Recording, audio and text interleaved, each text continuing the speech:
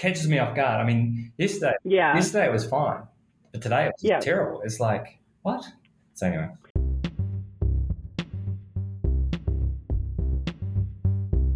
Welcome to Rosie on Recruitment, a podcast on recruitment, career, and more. I'm your host, Rosie Nathan, partner and senior sourcing specialist at Customised Talent Group, chief commercial officer at Her Career, chartered manager, and mentor. I'm here with my featured guests, ranging from executives to graduates and candidates to hiring managers, to provide you with valuable insights and tips to help you get the most out of recruitment, whatever side you're on.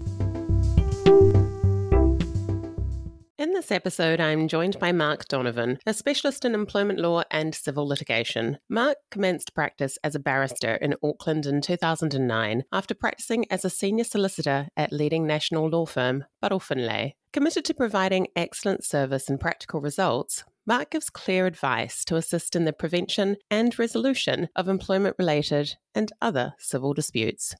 As a graduate of the University of Auckland with bachelor degrees in arts and law with honours, Mark has presented seminars to clients and interest groups on employment-related legal issues. He's also written articles for the Employment Law Bulletin and the National Business Review. Given his expertise, I'm excited to be able to share his insights with you. In this episode, we dive into the unusual way he ended up in employment law and civil litigation, whether the reality of working in law matched what he thought it would be when he left uni, why he left a big firm to do his own thing, tips to employees on how to face disestablishment, what he loves about his work, what you should be thinking about when considering an employment offer, and much more. It is my absolute pleasure to welcome Mark to the Rosie on Recruitment and Career podcast. So Mark, can you tell us a bit about your first recruitment experience and how things have changed for you? Yeah, sure. Well, my first recruitment experience was the experience of being hired through the law firm hiring process, which has a fairly unique process, I gather, and that as you're coming to the end of your degree at university, the various law firms are vying for candidates to join them. And so you end up kind of being hunted down in a way, or wooed at least. You know, you put in your application for a bunch of law firms and you cross your fingers and hope that you might get an offer or at least an interview. And I was fortunate enough to get a number of interviews and got at least more than one offer. And so that was a pretty somewhat surreal experience, to be fair, because although I'd worked in other jobs in your student days, student type jobs, this was your first kind of real proper job. And I had no real taste of what that was going to look like. And to have people kind of woo you and dine you and invite you to drinks and try and basically sell themselves to you, you're kind of like, I don't understand this, but this is great. I will ask no questions. Exactly. And I guess being in the fortunate position to have more than one offer, I had to decide, okay, well, how am I going to decide between these firms? And it really came down to a matter of culture. I had to try to gather, okay, from the interview, from what others said of those firms, what would be the best fit for me in terms of culture, in terms of where I felt I would fit and work and enjoy the time you're going to spend day in, day out with these people. Where did I think I'd best fit? For me, that was Buddle Finlay in Auckland, and I really enjoyed my time there. So it was a great move. It's great having that early understanding of choice, but also where am I going to thrive? What values align best with who I am and where I want to go in my career? Yeah. Speaking to that, what made you want to become a specialist in employment law and civil litigation? Yeah, well, that's also a funny question. In a sense, an unusual thing that happened for me, I guess, is that I never really wanted to be an employment lawyer. I didn't want to be a litigation specialist. Actually, when I was in my early days of my legal career, I thought the lawyers who were in the litigation department were a bit crazy. They seemed kind of a bit eccentric, and they seemed to work quite long hours and really get stuck into what they were doing and in their own little world. And I just thought, I don't want to be part of that. That's weird. I was quite happy with the idea of just pushing some paper, doing some challenging things, but not at the forefront of having to go to court and go to battle and all of that comes with that. I was on a track, and in your first year at a law firm like Buddle Finlay, I was on a rotation. So I'd have a rotation through two areas of the firm to get a taste, I suppose, of what it's like to work in these firms or in these areas of law that maybe you haven't experienced before. And for me, the first rotation was in IP, so intellectual property law, which I really enjoyed, and I thought that was where I was going to stay. And my next rotation was going to be in banking. So both kind of areas where you're dealing with non-contentious stuff for most of the time. You're dealing with moving paper around, I suppose. That's kind of the focus. And I got a call one day, almost towards the end of my first rotation, from the HR lady who said, hey, look, sorry, the person who is in banking at the moment, she really wants to stay in banking, so she doesn't want to rotate out of there. Yeah. And the banking team are quite happy for her to do that. And so that means there's no slot for you in banking. But we have a slot for you in the litigation department in the employment law team. And perfect. And I thought, what she's really saying to me is, you're going to the employment law team. She wasn't. Yeah. I was like, okay, well, I'll just go for this ride. For me, I'd got my worst mark in employment law at university, right? So it wasn't like it was something that was on my radar as something I wanted to try and do. But when I got into the team, I worked with some really great people, got some really good opportunities first up, and great. I was really just thrown into it. I guess the opportunity to really test myself and grow really quickly and deal with clients face to face in a way that I wouldn't have had the opportunity in other teams to do was really cool. And I really enjoyed it. And I enjoyed the human aspect of employment law in particular, because you're dealing with people's lives, the impact that it has on them from day to day. That's how I ended up in it, and I haven't moved from it since. And it's been 15 or 16 years later, I think, something like that. Or since 2004 anyway. It's amazing. Chosen pivots versus forced pivots within a career. And we had Tiana Epate, the president of the NZ Law Society, on our Her Career podcast. Her father was also a lawyer and was trying to dissuade her from becoming one, but spoke very impassionately about how important that role is. You talked about going to battle for people, and, this is a time, particularly civil litigation, where there are some pretty important life matters at stake. How do you deal with that? How have you found that ride? Because it would have been quite, I don't know if confronting is the right word, or at least huge amount of responsibility walking into that area. I think I was fortunate to learn from some really good people. And I think the benefit of working in a firm is that you see how different people deal with that stuff. Right, and so you end up picking the best parts, what things you really enjoy or admire about different people and the way that they work. And you then kind of make your own mix of that stuff, and you take that with whatever you bring to it as well out. So I suppose that is the benefit of working in a team, working in that kind of corporate environment where you do have that exposure to the way different people operate. And for me, that was just invaluable. And I look back on it and think, oh yeah, I do certain things in the way that I operate. And I think, oh yeah, I got that from that person in the way that they did it. And I've sort of absorbed it unthinkingly in a way, but it's become something that you do. And so I really value that. And I had some people who were mentor type people in my life in those spaces and at various parts of my time there, who really just gave me the opportunity and the nudges and the direction that was just what I needed. So I guess that's the stuff you look back on in retrospect and say, hey, that's how I got through that, and that's what's been so valuable about it.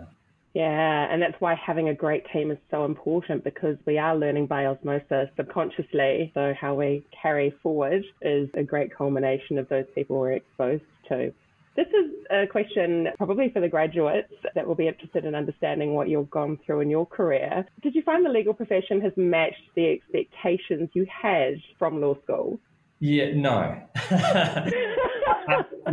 No, Rosie, no. Pretty much. And I'll be interested to know whether other people in other professions feel the same way. But certainly in law school, you're taught to think through legal problems and read cases. And it's all quite academic in a sense. I mean, you do some client negotiation and client interviewing and that kind of preparation. But until you actually are sitting down at a desk and you've got a person's problem on your plate and it's a real life thing and you feel the urgency of it and the weight of it, that's just different. It's something that you can't, I guess, prepare yourself for until you actually just got in the thick of it and gone, okay, this is how we're going to deal with this situation. And even just basic stuff like, how do you write a letter? I mean, I remember my first days sitting down with a dictaphone, because I'd never used a dictaphone before, and they were training me how to use a dictaphone. We had an open plan office, so you couldn't see people, but they could hear you because we had these high partitions. But, I was quietly trying to dictaphone away because I was quite embarrassed that I didn't quite know how to start this letter, and and I realized, actually at law school, they never taught you how to write a letter. Like, how do you start that? And how do you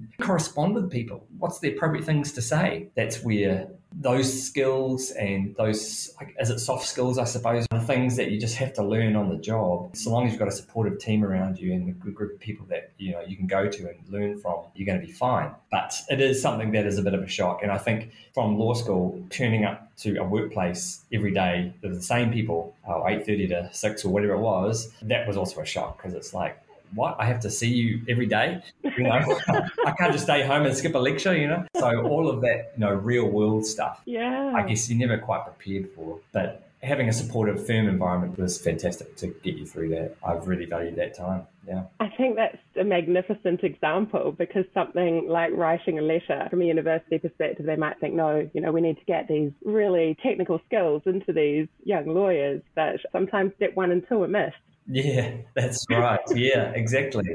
It's funny, you know, it's these practical things that are overlooked, but actually end up being some of the most important things. I suppose if you're to say to graduates, what could you do to get yourself where you have the benefit or that you stand out, would be getting yourself in a position where you have a summer job or something that gets you some of that practical skill stuff happening for you, whether it's working for a community group or something where you're drafting letters or dealing with people, you know, meeting with them face to face and that sort of thing would be really, really valuable. I know there's some community law centres that have internship programs where people can start interviewing real world clients and dealing with their real world issues and writing letters for them and that sort of thing. That kind of volunteer work would be really helpful.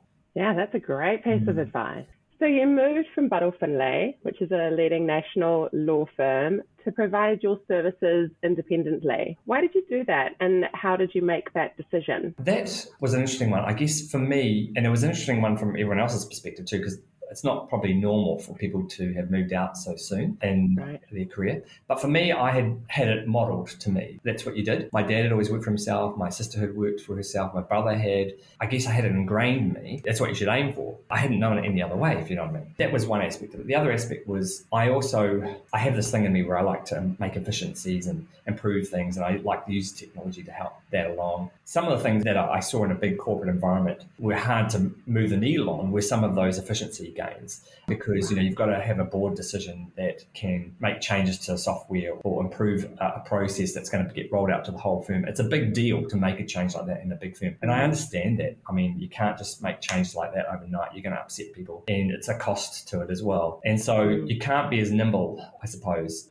just the way it is. And for me, that was a little bit frustrating too. So the other thing was, there were some clients I felt like I wanted to help, but I couldn't. You know, I had to charge at a certain level. I couldn't just make decisions about what would be charged to those people, because really at the end of the day, it's the firm's decision, not mine. I wanted to be able to make those decisions too. So there's a few decisions around working on my own that seemed like a good idea to give it a go. And at the time, my wife and I were newly married, we didn't have kids. And I knew that once we did have kids, I think that decision to make the leap would be a little bit harder. And so I thought, okay, now's the time. And you know what? If I fall flat on my face in 6 months' time, I would go cap in hand back to the firm and say, can you have me back? And I don't think I burned any bridges. I think they were possibly expecting I would come back if I did fall on my face. But it's gone well since. They have actually been still supportive. They still send work my way in that sense. So I still am grateful for the relationship I have with the firm. And I think for me, it had worked out that going out on my own has been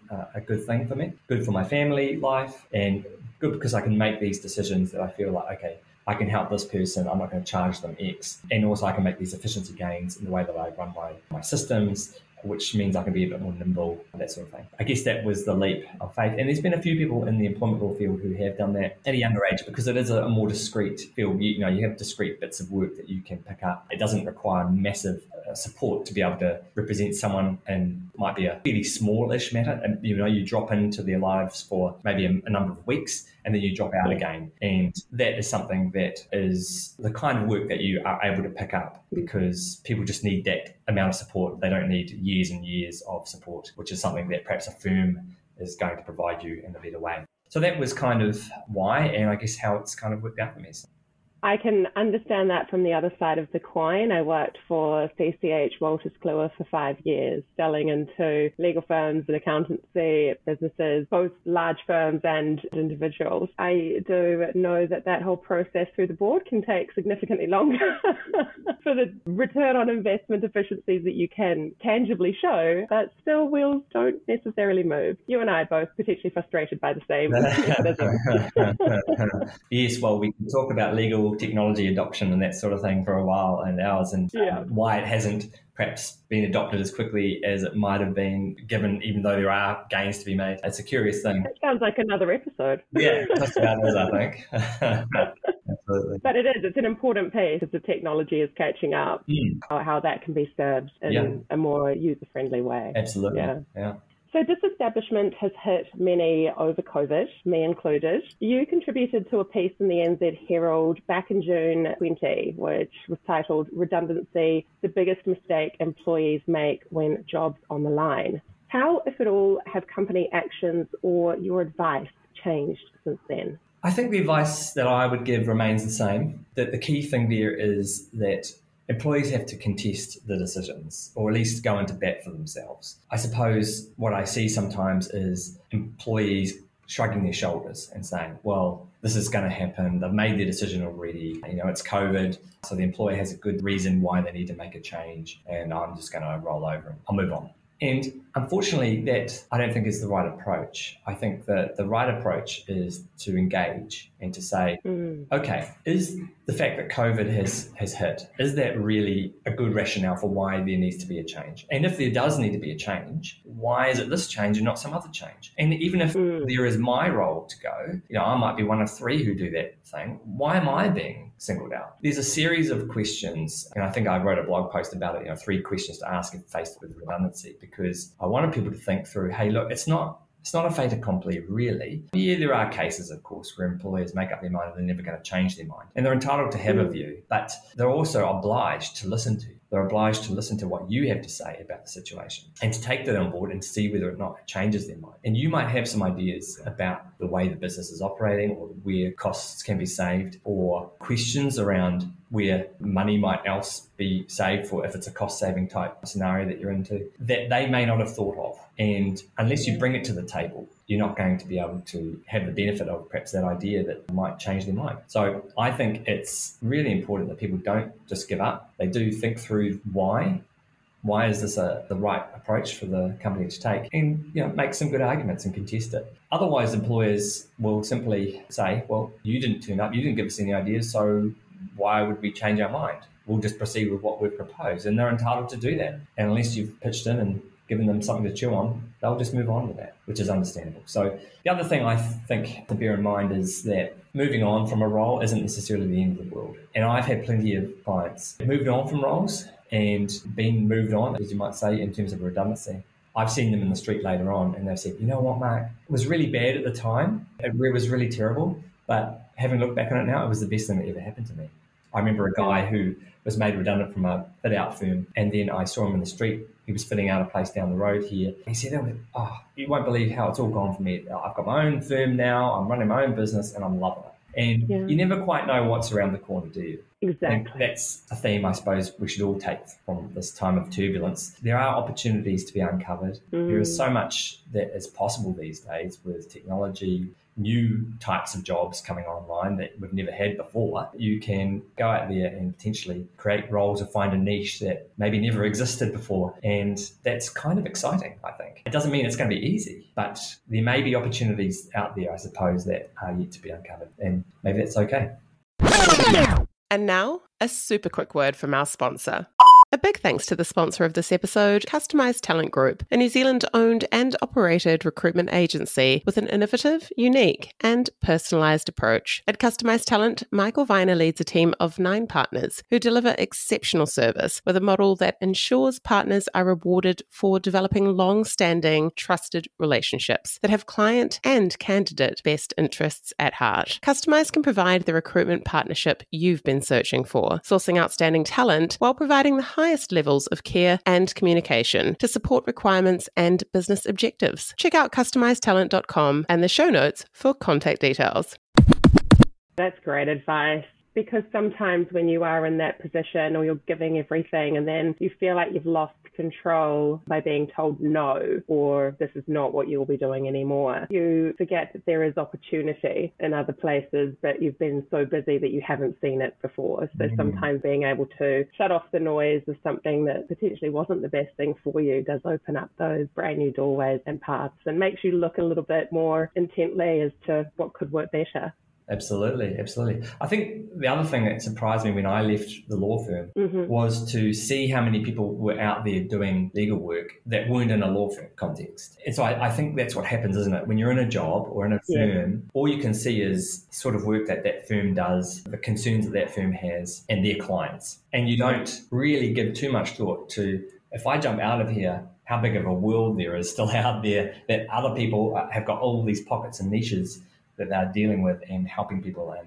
And so that was a real surprise to me in the sense of when I moved, and to see how much work is actually out there that those firms don't even touch. Yeah. And so I suppose that applies across the board to any industry, really. It's just a matter of tapping into that, finding your niche and that's drilling right. down. So how has COVID changed or impacted the type of work you do, and how have you adjusted? I mean, a lot of people say to me, oh, you must be really busy with COVID-related matters. And certainly when COVID hit, there was a flurry of activity because we had the wage subsidy come in, people trying to work out, okay, how does that work? How do we apply that to our business? Do we need to make change right now? That kind of thing. And some were just making changes and saying we need to move because they had to. They were in really vulnerable industries. So yes, there has been a change in the type of work we've done around that. But since COVID and since it's calmed down, I suppose, in terms of the lockdowns and that sort of thing, and come back to somewhat of a norm, I would say the key change for everyone has been working from home, that sort of thing, a bit more, and considering how to work best. I personally, work from home has been a little bit difficult with young kids,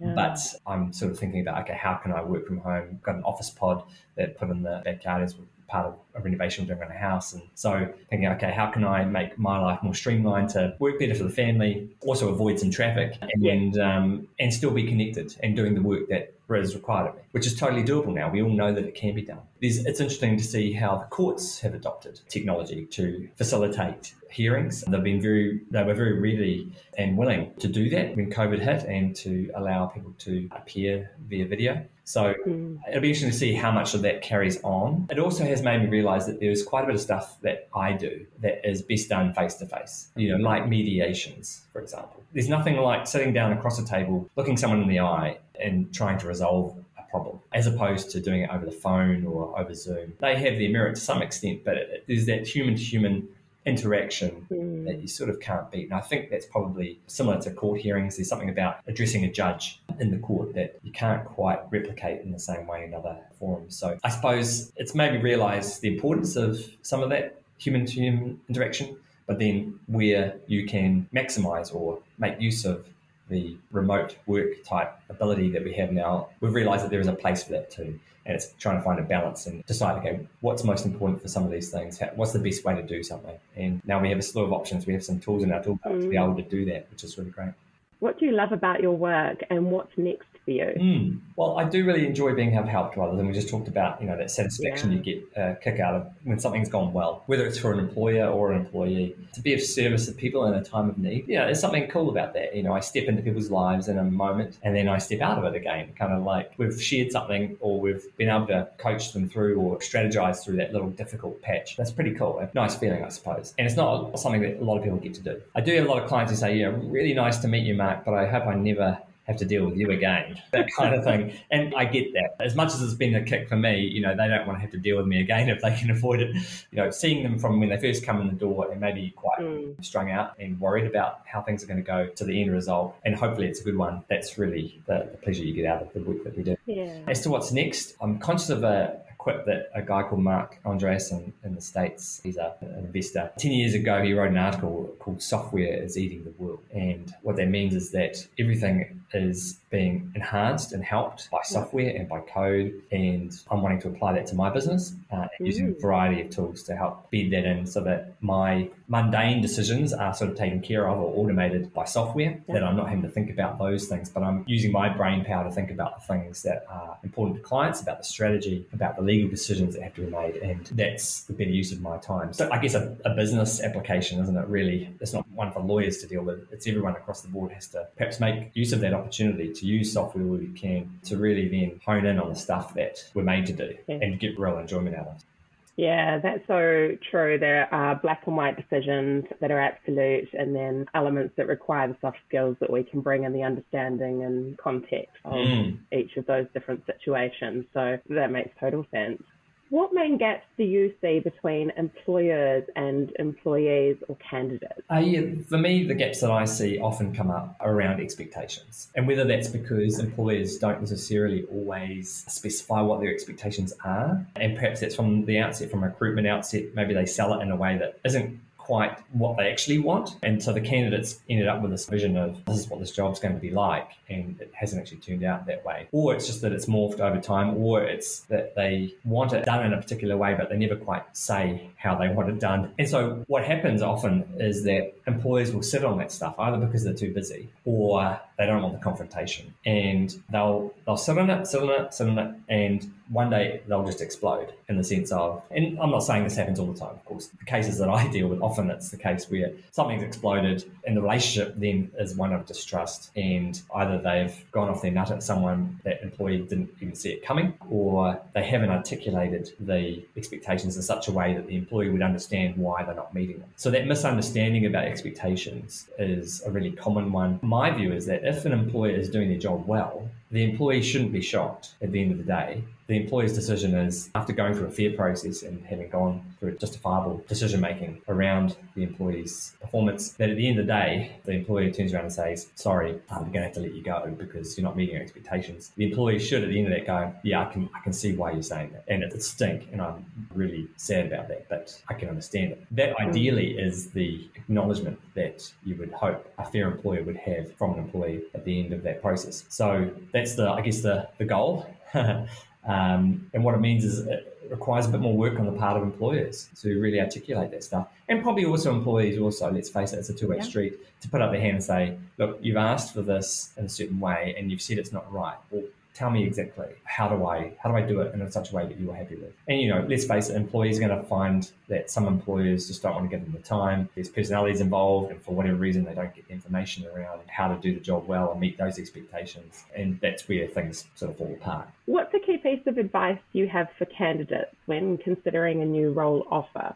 It's not just to think about it in terms of a pay increase. It's perhaps to think about it as, how will this allow me to grow? What are the tangential opportunities that might arise out of this job that I wouldn't otherwise have received if I didn't take it? So, there might be people you end up mixing with or networking with that are really interesting people, and they might lead you off into a different direction than this job is expecting you to go. That could be really just an exciting sort of prospect. And again, I talk about learning from good people, learning from a range of people, because you pick and choose those sorts of things and absorb stuff from people that you work with just by osmosis, as you said. I suppose if you're going to do that, you want to work with people that you're going to admire, the sort of people you will want to work with and learn from in that way. So who are you learning from? How do you think it's going to make you grow? What sort of opportunities tangentially might arise because you've taken this job? Obviously, remuneration at the end of the day is you've got to put the bread on the table. That's obviously a factor. But if you're blessed with more than one option that the rate of pay is going to be somewhat equivalent, these other factors are going to be really important. And it can be a short-term consideration, in terms of that negotiation. If I prove myself in this time, I've got this offer, we can write this in. So many factors, but it has to be a long-term goal, doesn't it? Absolutely. If you had to career change tomorrow, what would you do? Yeah, I'd probably do something in a startup space around legal tech, or business process automation, something around that, dealing with processes and probably dealing with automating some processes in the legal space. There's definitely opportunity out there to make that happen. There's a lot of startups dealing with issues in the legal world. Access to justice is part of that as well. I think I would probably be doing something along those lines. I was at the New Zealand FinTech Hui at the end of last week, and so lots of discussions with regards to open banking, integration, consumer data rights, startups versus banks, and those tense and possibly advantageous relationships depending on how that mix works, and then also moving into that insurance tech space. So I really feel that legal is an element of that, and we had a speaker representing from the perspective around some of the areas of regulation. Personally, I just think legal is a huge part of that. The finance, insurance and legal bodies all integrate so very nicely. So plenty of opportunities coming up for that potentially, Mark. Yeah, definitely. I agree. Just finding the time, eh? Absolutely, yeah. How do you think employment law will change in the next decade? There's definitely a shift, I think, to recognising rights of dependent contractors, so Uber drivers, that sort of thing. We've had a case come out recently in the employment court that found that an Uber driver was not a employee, but a contractor. And because the argument the Uber driver was making was, I'm an employee effectively of Uber because they're telling me what to do every day. Effectively, the other one's paying me, and everyone knows I work for Uber, so why am I not an employee? And there's a legal test around that. But I think there is a growing sense in which people like Uber drivers, those in the gig economy, may not be getting the fairest treatment. They can be dropped at the drop of a hat. Their rates of pay may change without too much negotiation. So I think there's a move to have rights recognised for people like that. And in the UK, there is actually a category of workers that they do recognise as not being employees, but not purely contractors either, that in between they have some basic rights like holidays and rest breaks and that sort of thing that are recognised by way of law. I think we'll probably end up going down a path like that. I think there's going to be enhanced statutory assistance for employees going forward, particularly vulnerable employees. We're starting to see some of that increase already. So increased benefits around minimum wage, so getting up to the living wage level, where I think it's been mooted that sick leave will increase to 10 days from next year. So you'll have 10 days per year as opposed to 5. We've had family violence leave introduced, which allows people to have 10 days leave off each year if they've been experienced family violence. 26 weeks paid parental leave has been increased to that level from 18, I think it was previously. We've got a new public holiday coming out, Matariki, which will be introduced from next year from what I hear. There's all these enhanced benefits we're experiencing around ensuring employees have those basic protections and in an enhanced way. Also around restraints of trade, we may well see those curbed from a recruitment perspective. That's of interest because having people move easily between jobs is something that comes up quite often. I believe what we might end up seeing is some curbing of the ability to restrain people unless you pay them. So in Europe, it's quite common for restraints of trade to only be enforced if the employer pays some or at least part of their pay for the period for which they're restrained. So that could be something to watch as well. So I think it is a trend to recognising more worker rights and freedom of work, and I think we'll just be carrying along in that vein. Yeah, and there's a lot there, I think, also leveraging towards well-being in general. Yes. There's a push of work-life balance has been shifted since people now have so much work from home and they find it very difficult to create those boundaries. Yeah, really interesting pieces to keep an eye out for. So to round off, is there anything else you'd like to share? Any last words or stories to leave us with, Mark? Yeah, well, I think just coming back to that idea of opportunity and what's available in terms of legal or technology in general, but for me, I think about it in the legal space. It's amazing what is possible, podcasts or blogging or Twitter feeds, like the amount of communication we can have out there. I did do a blog and I still have it up there, obviously on my website, where I blogged for a year and a half, pretty much straight weekly for a year and a half. I haven't been doing as much recently. I would like to do more. But what that did in terms of presenting opportunities for me by simply getting my thinking out there and engaging with people, I have lawyers ring me up and say, you wrote that blog about such and such, and we start off a conversation, and employees or employers who contact me asking me about a question I've written about. So the opportunity is there. If you want to publish your thinking and have it out there, or your interactions and engage with others, there's so much possibility around that, and I applaud you for what you're doing with this podcast is exactly that, reaching out to people, getting their thoughts, interacting with them. And I just think there's a lot we can do to further that. The opportunity is there, and it's a great way to further the likelihood of serendipitous connections and what comes from that. So I think why not go for it? It's amazing. I think you're absolutely right. Connection, particularly here in New Zealand, we have opportunities that so many in the world don't to connect across a wide range of people and specialists. But for me, this is also about finding your tribe and letting people know what you stand for. And that's exactly what your blog would have done as well. So you'll have a lovely blog entry, with the link to this podcast that can share a little bit more of that for you. Absolutely. Perfect. This has been amazing. Thank you so much for your time. It was an absolute pleasure spending time with Mark, with such valuable takeaways for both employers and employees alike. This isn't the last you'll hear from Mark. There are a few questions I've saved for an upcoming compilation episode. But if you can't wait and want to hear them now, head on over to my YouTube channel and check out the RRC podcast Behind the Scenes playlist for the extended video version. To connect with Mark, check out markdonovan.co.nz and show notes for links and helpful details.